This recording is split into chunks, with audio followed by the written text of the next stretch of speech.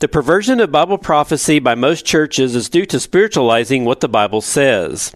Just as many Christians spiritualize the days of creation by arguing that they were really eons of time in length, they likewise spiritualize the millennium to be the church age. And they argue that the eternal abode of the redeemed, the new earth, is nothing but code language for heaven.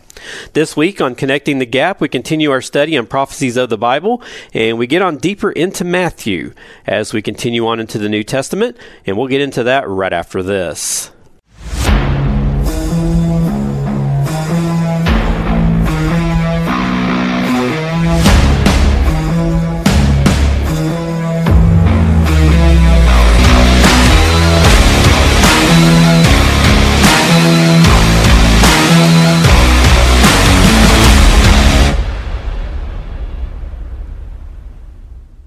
Welcome once again to Connecting the Gap. I'm Daniel Moore, your host of this podcast. Thank you once again for joining me. Thank you for subscribing. Thank you for sharing.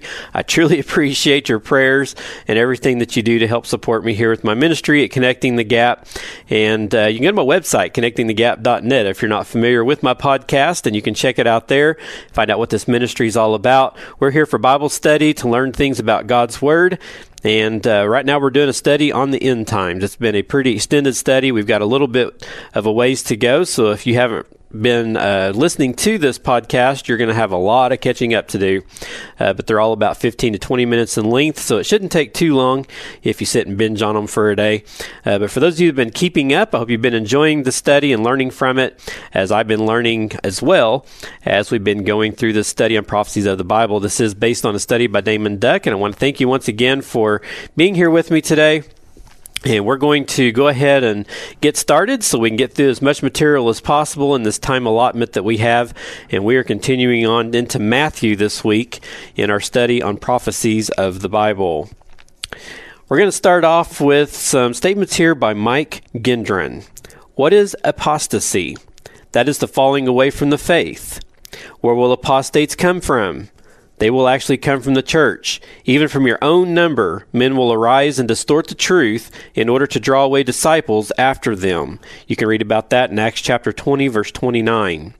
What will apostates look like? They're going to look like servants of righteousness, as 2 Corinthians 11, verse 15 says. Where will apostates fall away to? Not to atheism, but to a false Christianity. That's in Matthew chapter 7. In Matthew chapter 13, verses 31 through 32, what happened to the shrub I planted?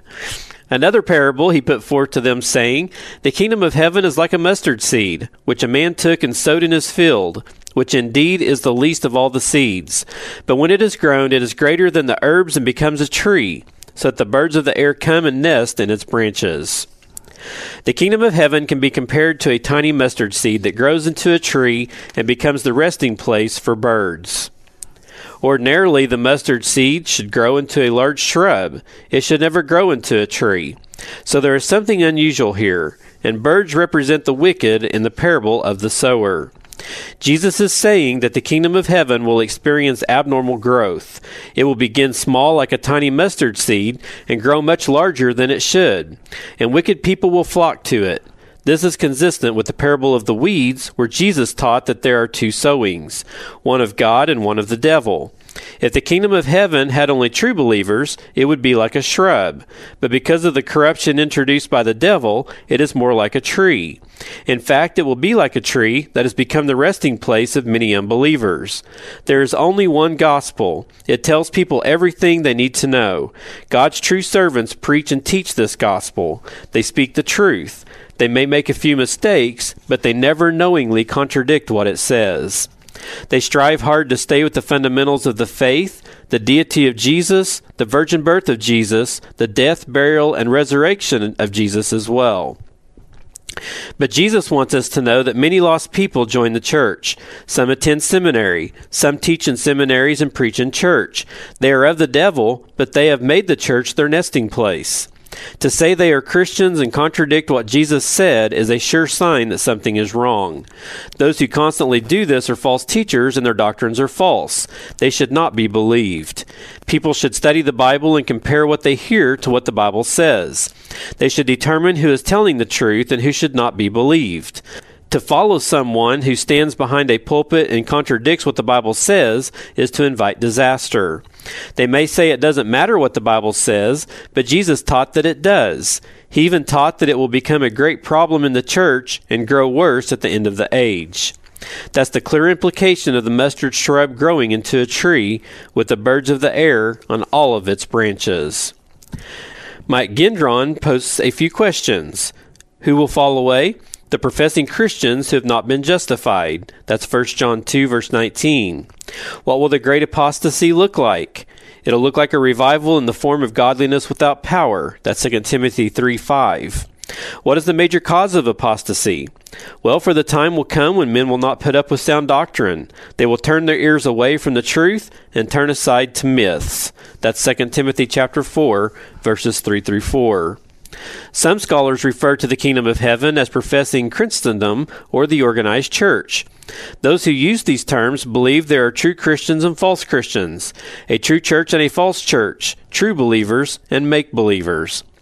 They believe it is the false church or make-believers that turn the kingdom of heaven into a monstrosity, a perch for the wicked, etc. This is partly true. The kingdom of heaven does include professing Christendom, but it will also include all those good and bad, Christian and Jews, who will claim to be people of faith after the church is raptured. The kingdom of heaven began small with just one person, Jesus. 12 were added when the disciples joined him. More were added when crowds began to follow and believe. Many true believers, Christians and Jews, will be added after the rapture, but most of them will be killed. The false church will add large numbers of New Agers, Satan worshippers, cults, and the like. This is why some will be weeded out at the second coming and cast into the fiery furnace. In Matthew chapter 13, there is a perplexing parable. Verse 33 says, Another parable he spoke to them. The kingdom of heaven is like leaven, which a woman took and hid in 3 measures of meal till it was all leavened. Commentators are divided over the interpretation of this parable. The premillennial, or the view that Christ will return before the millennium view, is that Jesus was saying the kingdom of heaven is like yeast, false teachings, that a woman, or the false church, took and mixed into a large amount of flour, which was processed grain, or seed, sons of the kingdom, or the children of God, until it all worked through the dough, or until the kingdom was corrupted. The postmillennial view, which is the view that Christ will return after the millennium, is that Jesus was saying the kingdom of heaven is like yeast, or the gospel, which is the good news of Jesus Christ, that a woman took and mixed into a large amount of flour until it worked all through the dough, or until the gospel had impacted the whole world. The premillennial view is compatible with the teaching that Satan is sowing weeds in the kingdom, and that birds or the wicked people will flock to it. And the postmillennial view is compatible with the teaching that the kingdom of heaven will start small and become great. The idea that the church will preach the gospel and convert the world simply does not mesh with other Bible teachings. In the Olivet Discourse, Jesus deemed it necessary to warn the world about the end of the age deception 4 times.